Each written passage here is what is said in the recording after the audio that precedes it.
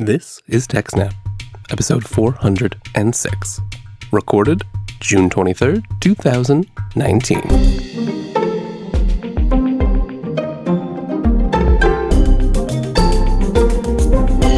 Hello and welcome to TechSNAP, Jupiter Broadcasting Systems, Network, and Administration podcast. My name is Wes, and once again, I'm joined by Jim. What's up, everybody? As we sit down to record this episode, there's been plenty of security news this week, and one story we couldn't ignore was, well, a kernel panic in the Linux kernel, and that is the SAC panic vulnerability.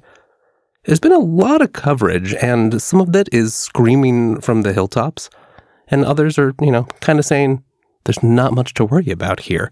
I thought we could sit together, especially since, Jim, you administer a fair number of Linux boxes. Just a few. Maybe we could hash out what's going on here together, and how much do we need to worry?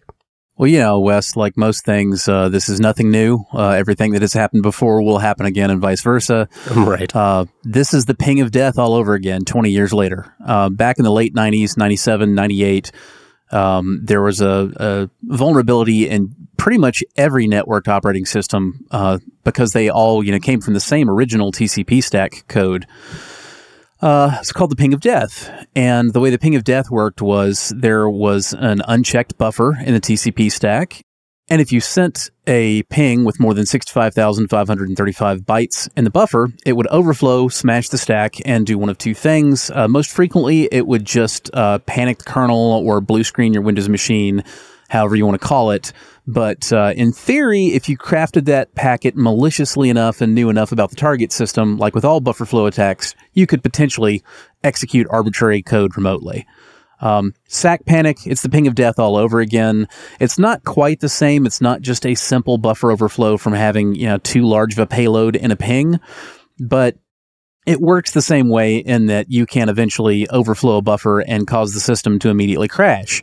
With SAC, the SAC protocol itself is it's called a selective ACK. So normally with TCP traffic, we're probably all familiar with your basic TCP conversation. You have a send packet and you have an ACK packet, and ACK is short for acknowledgement. You tell the other side, hey, I received these packets that you sent me. Right. And this is all about, it's the transmission control protocol, and you're trying to acknowledge things because it's not just UDP, right? We actually want to make sure that packets reach the other side. Right. This is not UDP at all. And you're exactly correct. This is about controlling the transmission.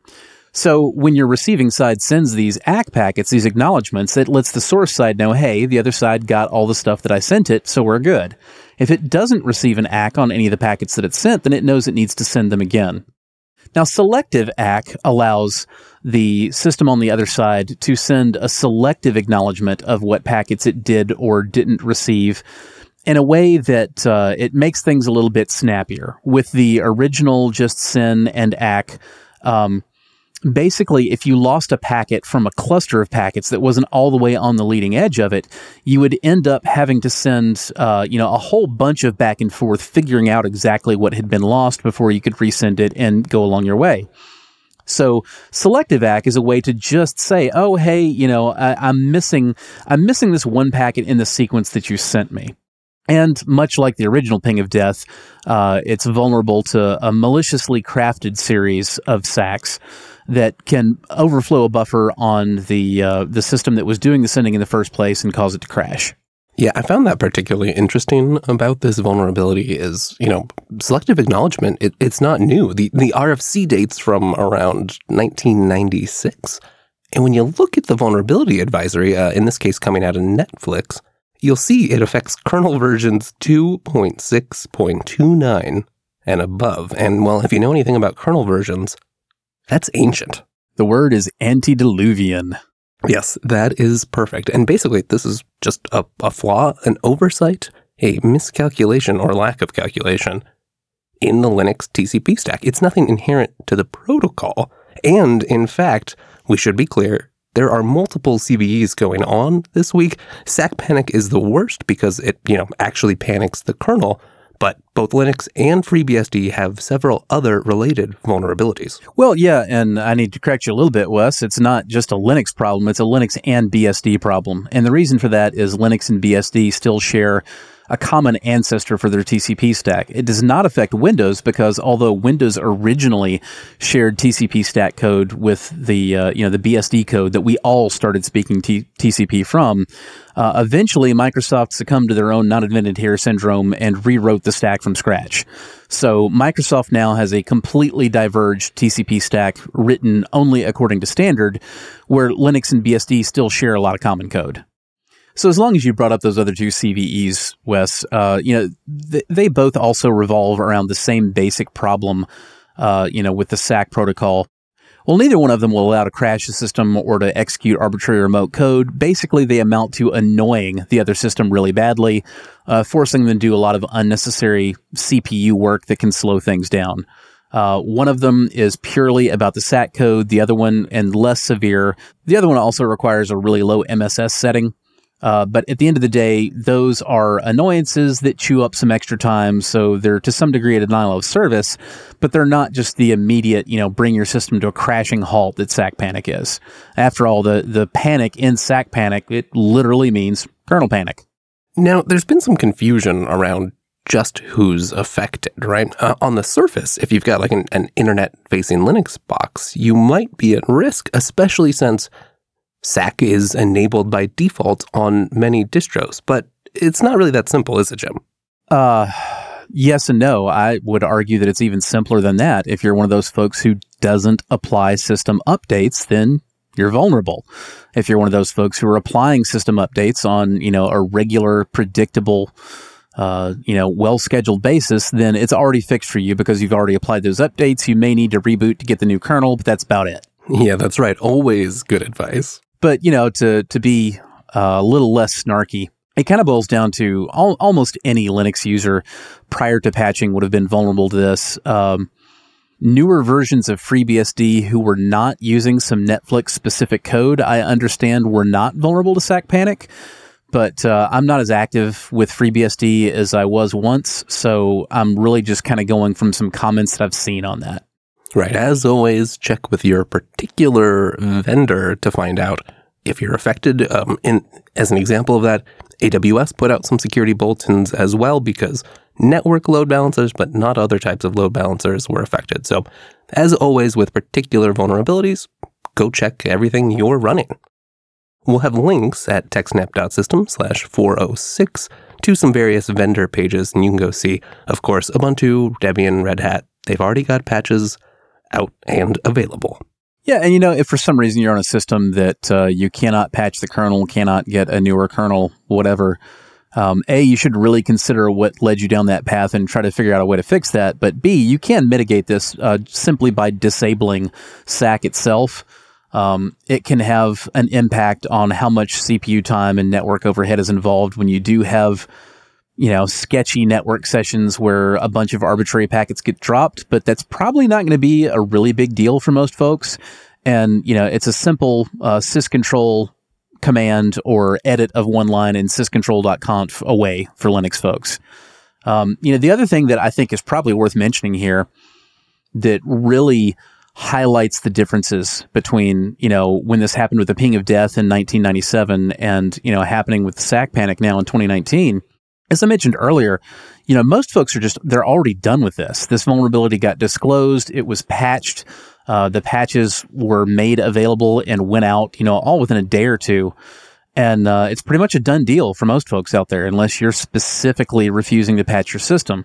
This is in pretty sharp contrast to the ping of death back in 1997. The internet was still full of machines that could be taken offline with one single ping, in 2000, 2001. People were going years not patching internet-facing systems. Right. You would hear stories of people jumping into IRC rooms and just, sending out packets and seeing how many people they could, crash their systems and get them to log out. And that doesn't really happen to the same extent today. And if it does, then you're just helping to prove my point. Stop doing that. Patch your systems. Life will be better. Yes, in another instance of listen to Jim and just apply your patches, this one from the browser department, and actually it was 2 0 days. I thought this story was particularly interesting just because A, your browser is the program you use to reach out to the internet, and while you may mostly visit untrusted sites, It's an inherently risky proposition. And of course, browsers go to great lengths. We have a lot of sandboxing technology that's in use. Even so, as we'll talk about and with this vulnerability, it's dangerous and you need to stay up to date. Most often, you see attacks made against just large swaths of users, low-hanging fruit. These vulnerabilities were reported by Coinbase, and they weren't after Coinbase users, no. They're after Coinbase employees. Yeah, this was a really cool story because, we're not just talking about script kiddie stuff or botnets or, trying to send some spam. We're talking about a real talented professional APT hitting a very high profile target. And they burned 2 0 days at once doing it. You don't see that very frequently. A single 0-day vulnerability, one that nobody has talked about or disclosed or patched yet. We're talking about roughly a 6-figure value on that just to sell that vulnerability on the open market. You can get 6 figures for it. So if you burn 1, let alone 2 of those in an attack rather than selling it, you're really trying to get some serious dollars out of that. And this attack versus Coinbase, whoever the attacker was, they chained together 1 0-day that would allow remote code execution in Firefox, and another 0-day vulnerability that would allow privilege escalation and sandbox escape, so that, normally if you get remote code execution in a Firefox browser or in Chrome, it doesn't buy you a whole lot by itself. Yes, you can execute arbitrary code, but you're in an extremely neutered process that the system it's in does not trust at all. So you can do something obnoxious like, maybe try to spawn some pop-ups, or you can do, network denial of service attacks using that code, trying to, talk elsewhere to arbitrary servers maybe. But you can't do much from there. Right. You could use resources, but you're not going to go steal secrets from a machine. Yeah, but this was 2 different 0 days. Like I said, one allows you to execute the code and the other allows the code to escape the sandbox and, actually run code on the underlying machine itself. Now, the idea here was that whoever this attacker was, they were trying to get inside Coinbase's network and, potentially compromise the crap out of them and get some serious, serious money. But mad props to Coinbase. They detected the attack. As far as we can tell, nobody actually got owned, and they pulled the malware apart, figured out what it was doing, reported the whole thing, and now both of those 0 days are completely burned. So our unnamed attackers are probably out about $250,000, not even counting the time that they spent, trying to stage the attack itself. It's a pretty cool story. Yeah, as always, it leaves you with more questions than answers because we don't really know who perpetrated this attack, and we don't really know how they found these 0 days because there actually had been some bugs filed in Mozilla's portal, although the lay public does not have access to that. So perhaps they discovered it on their own or had some insider information. Either way, you can see how Coinbase's vast storage of all kinds of different cryptocurrencies, well, it's a tempting target. So this is not the first really audacious attack against a high-profile digital currency exchange we've seen. Back in 2011, Mt. Gox got breached, and an attacker managed to do, I'm not even sure that the Mt. Gox attacker entirely knew what they were doing, because they actually managed to destroy a little over 2,600 Bitcoins by sending them to invalid addresses, where you would think that they could have found something better to do with that. But the transactions that they actually did successfully complete in the Mt. Gox attack, they moved more than $8,750,000 worth of Bitcoin. This affected the entire, Bitcoin ask price. It was an enormous deal. And presumably, that's kind of the inspiration for the attackers on Coinbase this time, because in a lot of ways, Coinbase operates a very similar place in the digital currency ecosystem in 2019 as Mt. Gox did back in 2011. There's not a whole lot of folks who are moving a lot of digital currency around that aren't touching Coinbase in some way. I think that made it especially interesting to see some of the security analysis done by the Coinbase team, and hopefully that's reassuring to some of their customers. Mt. Gox back in the day, it was to a large extent, it was the old image that all of us, in the Linux world are trying to break free from of, the guy in mom's basement eating chicken tenders at 3 a.m. There's basically just kind of one guy running it, and it was a pretty Mickey Mouse show. The internet Wild West. Yeah, Coinbase is clearly taking things a lot more seriously. Their security is obviously no joke. To catch and entirely analyze and report 2 0 days burned in tandem like that, that's a big deal. Not many people would be able to say, yeah, if our company got targeted that way, we would absolutely, catch an attack like that in the making and destroy it and burn it for the rest of the world, all in a week. And, Wes, you said earlier that this raises a lot of questions. Honestly, the only question I have at this point is, I wish I knew a Twitter account for the attackers just so I knew where to send the snarky, sarcastic GIFs.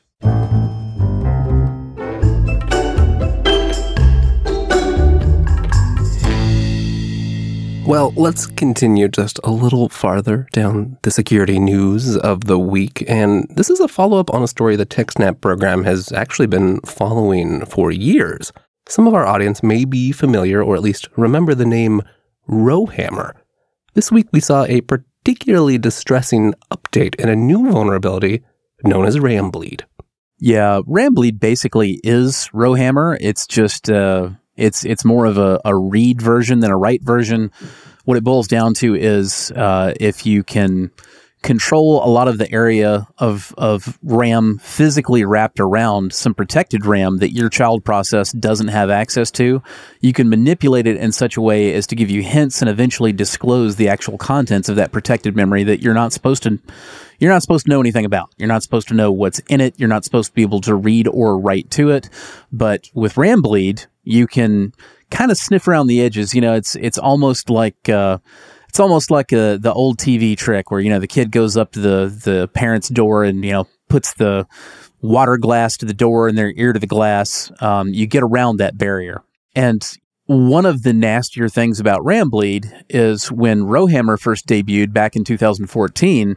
A lot of the answer there was, oh, well, as long as you have ECC RAM, you're fine. You're immune to Rowhammer, which was sort of true, sort of not true.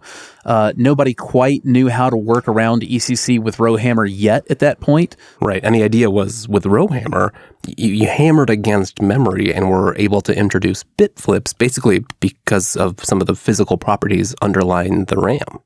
Right. Whereas with Rambleed, you can gain information about protected memory by repeatedly writing in calculated patterns to portions of memory you do control that are physically adjacent, and you can eventually gain some clues about the contents of that physically adjacent RAM you don't have access to. And ECC RAM is not a mitigation versus Rambleed. Now, the researchers don't suspect that this is currently in use in the wild, but they do have a great paper out. We'll have that linked in the show notes, of course. And if you're interested, I really do recommend reading it. This has been sort of an interesting story to follow because right now this is just a flaw in a lot of the RAM that is used in the industry. And while it hasn't been used, it's not crippling everyday computing, I suspect that as this research continues, we're probably going to see this in a similar targeted attack like we just talked about with Coinbase. I mean, honestly, there's no way we're not going to see it because the researchers demonstrated in a proof of concept. It took them some time to do it, but they demonstrated an attack against OpenSSH and used Rambleed to leak a 2048-bit RSA key. And if you can get SSH keys, well, you've literally got the keys to the castle. And, that's about all that we really need to say about Rambleed itself, but I do think that we'd be missing a beat if we didn't notice that these days more and more we're seeing a lot of hardware hacking. Rambleed and Rowhammer and the speculative execution vulnerabilities, Spectre and Meltdown that we've seen targeting, both major families of x86 64 CPUs. We're going to continue seeing a lot of this where we've gotten to the point that InfoSec is nasty enough that it's literally exploiting the properties of physics itself against the hardware that we use. And that's something we're not going to be able to just conveniently ignore anymore. Right. We can offer software mitigations, but fundamentally this is a problem with the hardware and it won't get fixed till that's fixed. And it's something everyone, from users to developers, needs to be aware of. All right. Well, that's far too much distressing security news. let's finish the episode up by talking about something exciting. And, well, if you've listened to TechSNAP, you probably know.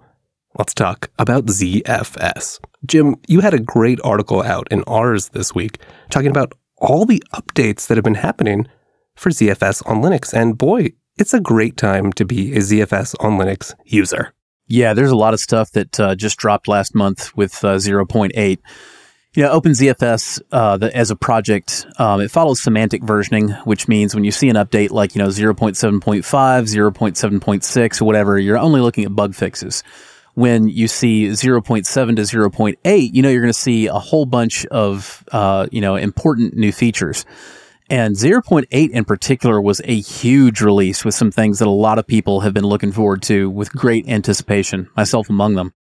We've got native encryption on ZFS, much as you've always been able to do inline compression. Within ZFS itself, you can now do inline native encryption.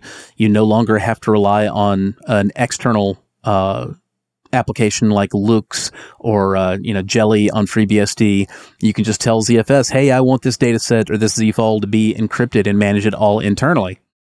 Right. Before, you had to do that at a separate layer with other tools, and then you just sort of gave ZFS these things, these block devices that were encrypted underneath, right? And now ZFS knows about everything that's going on. Exactly. And, don't get me wrong, it was certainly possible. It still is perfectly possible to do Lux encryption either above or below the ZFS layer, or, use Jelly that way if you're on FreeBSD. But it produced some real issues doing that. First, you had to decide, do I want my encryption layer below ZFS layer? Do I want to feed ZFS already encrypted disks, or do I want to do it above the ZFS layer? Do I want to present, some Z-vols to Lux or Jelly and, build an encrypted file system on top of that? Either way had some real drawbacks. You have some performance implications either way because, now you've got multiple layers instead of one. But more concerningly, you can have issues with timing, getting things mounted. When you're first booting the system, does everything become available in the right order? So what most folks have done with Lux or Jelly, either one, is they've used that as the basis layer. And they create an encrypted block device using Lux or Jelly and feed that block device to ZFS. ZFS doesn't actually know that the block device beneath it is encrypted or not. Now, the nice thing about this is that it means that ZFS compression still works. Because ZFS is compressing the uncompressed data, then you actually will use less space on the underlying encrypted block device. However, it also means that now, instead of feeding ZFS actual disks and allowing ZFS to have direct control over when, where, and how blocks get written so that it can minimize the possibility for corruption and loss of data as much as possible. Now you're feeding it this software block device. It's going to be making a lot of decisions that ZFS doesn't know about. Now, if you do it the other way around, which is what I would typically recommend, say you feed, Z-vols running on ZFS to Jelly or to Lux, now you have the opposite problem. Now, although you can guarantee the stability and the, lack of corruption in your data because ZFS has access to the direct real devices, now ZFS compression won't work because all ZFS is seeing is this already encrypted thing, and you can't compress encrypted data.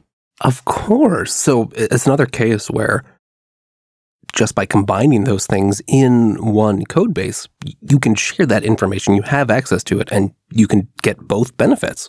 Absolutely. I mean, it's just another case of you can have a jar of peanut butter and you can have some chocolate, but if you don't put one inside the other and make one single thing out of it, it's just not a Reese's cup. But, potentially even more exciting than being able to get all the benefits of compression and encryption and reliability all at once. And one of the things that I really, really love about this project is it includes something called raw send.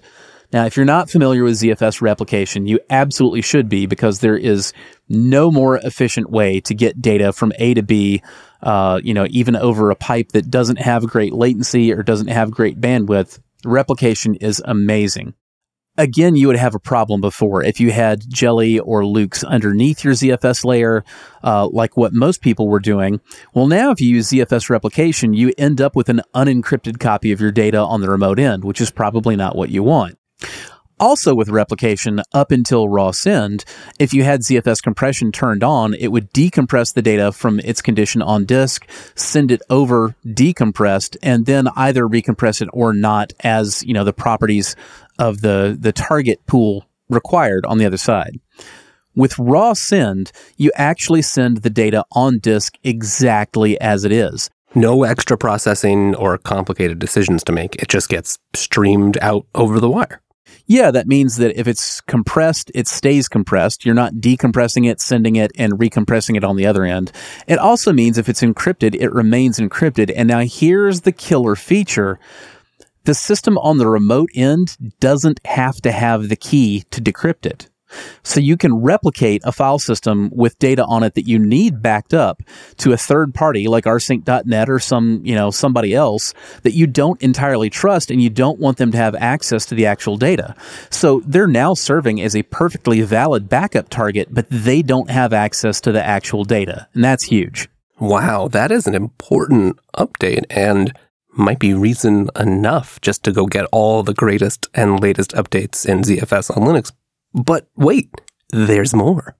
Another feature that caught my eye was device removal. And as you write, Jim, one of the most common complaints about ZFS, especially for hobbyists, people who are using it maybe for some stuff at home or just experimenting it as a backup target.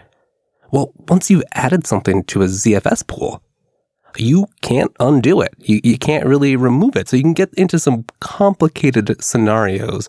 And if maybe you don't have the right number of backups, or you're just experimenting, things can go wrong quickly. And in the past, there wasn't a whole lot you could do about that besides recreating everything. But beginning with 0.8.0, device removal is possible in a limited number of scenarios with a new zpool remove command. I wanted to ask you about this because that sounds nice. I could imagine a scenario where maybe you ran the wrong command, you accidentally added a drive to a pool you didn't mean to, or didn't quite get it configured correctly. In the past, I've always thought, just be careful. It sounds like this could be useful, but it's no substitute for really understanding what's going on with your file system. Yeah, that's true, Wes. I kind of have a love-hate relationship with the new zpool remove command. Matt Ahrens, who is, don't get me wrong, absolutely the authority on ZFS, being its original father as well as one of the most prolific developers now, he feels a lot better about the command than I do. But the way that it works is it actually remaps blocks that are on the device that you remove from the pool to a new location where they exist after being moved, and then the device, can be disconnected and is no longer part of the pool. The problem is, this works kind of like if you're familiar with DNS administration with bind, it's almost like a CNAME record. So what's going to happen if you had a file stored on the disk that you removed? After you remove the disk, those blocks get migrated to disks which are going to stay on the pool, and there's a table that sits in RAM, and that table says to an application that asks for a block that should be on the removed device, it says, no, actually, yes, I can give you that block, but here's where you need to go to get it. So you've got this lookup table, you've got an extra operation there. You're also going to eat about, I believe it's 50 megs of RAM for every gig of data that was on a removed device. So I don't really find that all that trivial. It feels to me like you've introduced some unnecessary complexity in your pool that's going to be with you for a while. Now, if it's literally just a case of, I added a disk, I added 2 disks individually, and I meant to add them as a mirror, something like that, by all means, you don't need to destroy that pool. You can just use the remove command right away, get them out of there. There won't really be any lookup table for anything but a few metadata blocks in those devices that you added and just as quickly removed. On the other hand, I feel like a lot of ZFS users are going to look at this and they're going to think, okay, well, this will be fine. I don't like this VDEV that I've got. I want to add a new VDEV, and then I just want to go ahead and remove the old one, and ZFS will go ahead and move those terabytes worth of data over to the new, device, and it'll all be fine. And yes, in most cases, ZFS will do that, but you're going to be left with this giant lookup table that's you're stuck with it forever. I don't think that's a good idea. Also, zpool remove won't work at all in some circumstances. You cannot remove a RAID Z VDEV at all. You're just stuck with that. Oh, interesting. You can remove single disks and you can remove mirrors, and that's it. So I see there are a number of complications. It's not magic undo for ZFS. It might be useful in some limited scenarios, but you still need to understand what's going on, and you should. Your data is important. And now there might actually even be a better way now, using another one of 0.8's new features to, guard against your own screw-ups when you start messing around with the structure of the pool. Another new feature that got introduced is called ZFS pool checkpoints. Now, what a snapshot does for an individual data set or ZVol, a checkpoint does for your entire pool. And when the feature is introduced, they're mostly talking about it as being, kind of a mollyguard for before you go to do a zpool upgrade. When new features are introduced that require changes to on-disk storage. Right. If you're worried about something potentially going wrong, well, you can first zpool checkpoint the pool and then do your upgrade. And if something goes badly, then you can roll back to that checkpoint you took just before the potentially dangerous operation. Now, I haven't actually confirmed this, but it occurs to me that you ought to be able to do the same thing before you do any device changes to a pool. Because the whole point of the zpool checkpoint is it preserves the entire state of the whole pool. I really need to reach out to Matt and the team and make sure this is the case, but it looks to me like you should be able to instead just make that a part of your practice. Before you mess around with the topology of your pool, meaning add new disks or anything like that, go ahead and take a checkpoint. Then if you discover that you bobbled the command and you meant to add a mirror and instead you added 2 individual disks, now instead of having to mess with zpool remove, you should be able to just roll back to your checkpoint and then do it the way that you meant to do it. And now you don't have any kind of a lookup table or, any other stuff left at all. It's just like you did it right the first time. Why not take advantage of the amazing features of ZFS? I like that. Absolutely. And, the other thing that I should mention, which is a potentially really big deal about zpool checkpoints, one of the things that currently there really isn't any good way to recover from, if you accidentally destroy a data set or a ZVol or snapshots that you didn't intend to. Oh gosh, and that's a worst case scenario sometimes. Yeah, that's kind of your nuclear scenario. At that point, your only hope is that you've been, as you should, replicating to another pool and you can restore from there. But with zpool checkpoint, you could, again, get in the habit of saying, okay, well, before I destroy a bunch of stuff, let me go ahead and set a checkpoint. And then if it turns out, oh, no, I destroyed the wrong thing, that was a mistake, I need to be able to undo that. Well, you can also use a zpool checkpoint rollback to undo the destruction of data sets or ZVols or snapshots. Now, the last thing that I do want to mention about the zpool checkpoints, I see a lot of people saying, oh, okay, or I can also undo it if I destroy my zpool this way, right? Now, there's good news and there's bad news. The bad news is, no, you can't undo zpool destroy with a zpool checkpoint because the whole pool's gone. You destroyed it. There is no checkpoint. Right, that's a subset of the pool. The good news is zpool destroy is not actually a destructive operation. If you haven't done anything else with the disks or with the partitions to write over that data, you can actually just feed the -D argument to zpool import, and you can import a previously destroyed pool, and nothing was lost. And capital D, you just have to manually specify the disks? Is that what's going on there? No, just like any other import operation, zpool import will automatically scan all the places that it knows of to look for block devices, which by default is going to include, the dev directory with like the raw disk names, dev SDA, dev SDB, that kind of thing. By default, it will also include dev disk by ID on Linux systems, which is where you find, your symlinks to the raw device names by WWN ID on the drive or by their serial ATA name and serial number. Without the -D argument, zpool import will automatically scan all the disks, and if it finds a pool which has been exported, or even one that has not been exported, if you use a force argument, you can forcibly import it, but it will ignore anything that's actually been destroyed. Feeding it the -G just tells it, yes, I also want you to include discovery of any disks that have destroyed pools on them, and treat it as though that pool was never destroyed at all. If you did need to actually feed the import, the actual place to find those disks. Like if they were block devices that didn't exist, in dev or in dev disk by ID, but were, I don't know, maybe they were sparse files that you created in your user directory or something. You can use the -d argument and tell it where to actually look for those individual block devices. But normally, you shouldn't need to do that. All right, well, there's another big update we should talk about. And dear audience member, you might be familiar with it if you're someone who uses both ZFS and has solid-state disks, because for a long time, ZFS on Linux has lacked support for trim. That's no longer the case. Yeah, if you're not familiar with trim, basically solid-state disks need to be actively told what blocks are no longer necessary and they can get rid of. That's what trim does in a nutshell. Without trim, your performance ends up degrading on a solid-state disk over time. Over the course of several years, you can end up down to, roughly a third of your original performance on, most decent models of solid-state drive. And that's just a consequence of the complicated nature of how solid-state disks work, right? You need a little extra help to make sure everything keeps running and their firmware can do all the right optimizations.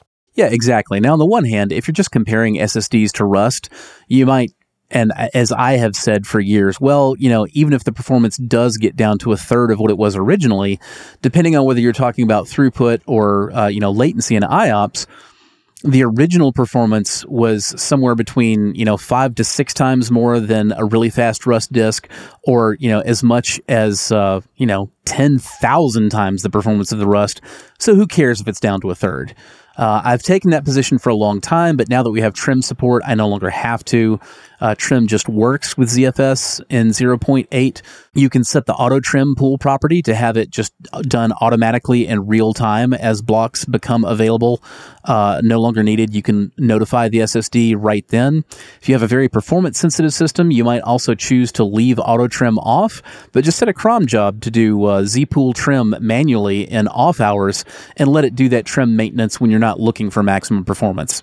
I love this update, both for the obvious performance improvements, but also for how well it integrates in. And having done a little bit of ZFS work this week, you can check out the most recent episode of Linux Unplugged if you want to hear more about our adventures converting a free NAS box over to using ZFS on Linux. But it's just another reminder to me that administering a ZFS system is so great, right? You can set the auto trim pool property if you want, and it just fits in. It's a new feature, but it's not a burden on the administrator, and it's easy to use. Wes, one last note on ZFS before we close out that topic for the week. In the article that I wrote on Ars Technica about the 0.8 and 0.8.1 releases, I kind of misspoke myself a little bit, and I rubbed some BSD folks the wrong way. One of the other cool things that has happened over the last year is that OpenZFS across its many platforms, it's getting integrated a lot more tightly. We're moving forward to a single repository and, having port code underneath that repository handling, individual platform specific code required to make things run on FreeBSD or Linux or what have you. And moving forward, everything is just going to be OpenZFS. You're not going to have ZFS on FreeBSD. You're not going to have, Delphix ZFS on Illumos. You're not going to have ZFS on Linux. It's all going to be OpenZFS on whatever platform it runs on. Now, in recent years, an awful lot of the development work has been done originally by Linux developers on the Linux platform, and so it's moved out of ZFS Linux to other platforms rather than in the past, almost everything got done on Illumos, and, everybody ported the features down from there. As a result of that, the ZFS on Linux GitHub repo is going to end up becoming the master repository, and it's going to host both the main code for OpenZFS and code for platform-specific stuff for FreeBSD, for Illumos, and what have you. I misspoke myself a little bit accidentally on Ars. I will admit I've gotten annoyed in the past at zealots of other platforms crowing for no good reason that ZFS on Linux is not real ZFS, and I might have let that bleed through a little bit. The real answer is ZFS everywhere is real ZFS. ZFS on Linux is OpenZFS. ZFS on FreeBSD, same. On Illumos, same. On Mac OS, OpenZFS on OS X. same. It's all ZFS. It's all real boys. There's no Pinocchios here. And I'm really, really happy about the move that the project is making to tighten everything across all platforms and make it one big family. I love it. It does seem like to be a sort of graduation of sorts as things have migrated out of the Illumos tree to its own independent project up on GitHub with lots of nice new stuff, like continuous integration, testing, and upfront support for all kinds of platforms. And to me, it just is another great reminder. OpenCFS is the file system for your data, and it's what you should be using. Believe it or not, we even have an alpha project for ZFS on Windows. Now, that one is very much alpha. Say what, Jim? Yes, that one is very much alpha, maybe even pre-alpha, honestly. But one of my subscribers in RZFS on Reddit has been talking about that a little bit recently. He is working on it. He has a project available. You can actually install and you can create a file system. It is not at the point yet where you should actually rely on it. Let me be very clear about that. But it's really exciting. We actually even have progress going. Maybe one day Windows gets to be a real boy too. Or, maybe it goes the other way and Microsoft finally realizes that Apple had the right idea. They get rid of the Windows kernel and, just rebase their UI and platform compatibility layers on top of Linux, and we can just go from there. Hey, they've got that new WSL2 VM, so they're getting closer. Maybe one day Windows subsystem for Linux means the subsystem on Linux that runs Windows code. We can hope. If you'd like to learn more about all the great updates coming to OpenZFS, we'll have a link to Jim's article and everything else we've talked about over at techsnap.systems/406. There, you can also find ways to get in touch with us and find our whole back catalog. You can also head on over to jupiterbroadcasting.com if you'd like to find all the other fine shows on the Jupiter Broadcasting Network, including such classics as Linux Unplugged. And if you haven't had a chance, go check out BSD now. It's sounding better than ever. I'd also like to take a moment to point you over to Linux Academy. They make TechSNAP possible, and we're very grateful they do. It also turns out, they're hiring. It's not only a great place to work, but you also get to work on a mission helping students learn. So whether you're interested in becoming a training architect, and boy, are they hiring for things like AWS, Azure, DevOps, databases, or even machine learning or Python development. All are great opportunities, remote work, and you get to spend your time making resources for people to learn about what you're interested in. It's really a great opportunity. Linux Academy is also hiring for engineering positions. So if you're an Angular or Node.js or Ruby on Rails developer, come join on, take a look at the opportunities. We'll have that linked as well. They're remote full-time positions, great benefits, and you get to work on building a platform to help people learn. That's going to do it for today's episode of TechSNAP. Thank you so much for joining us. If you can't wait until the next episode, don't worry. We're both on Twitter. I'm at Wes Payne, and Jim, you're? At JRSSNet. And you can find the whole network at Jupiter Signal. Thanks so much. We'll see you next time.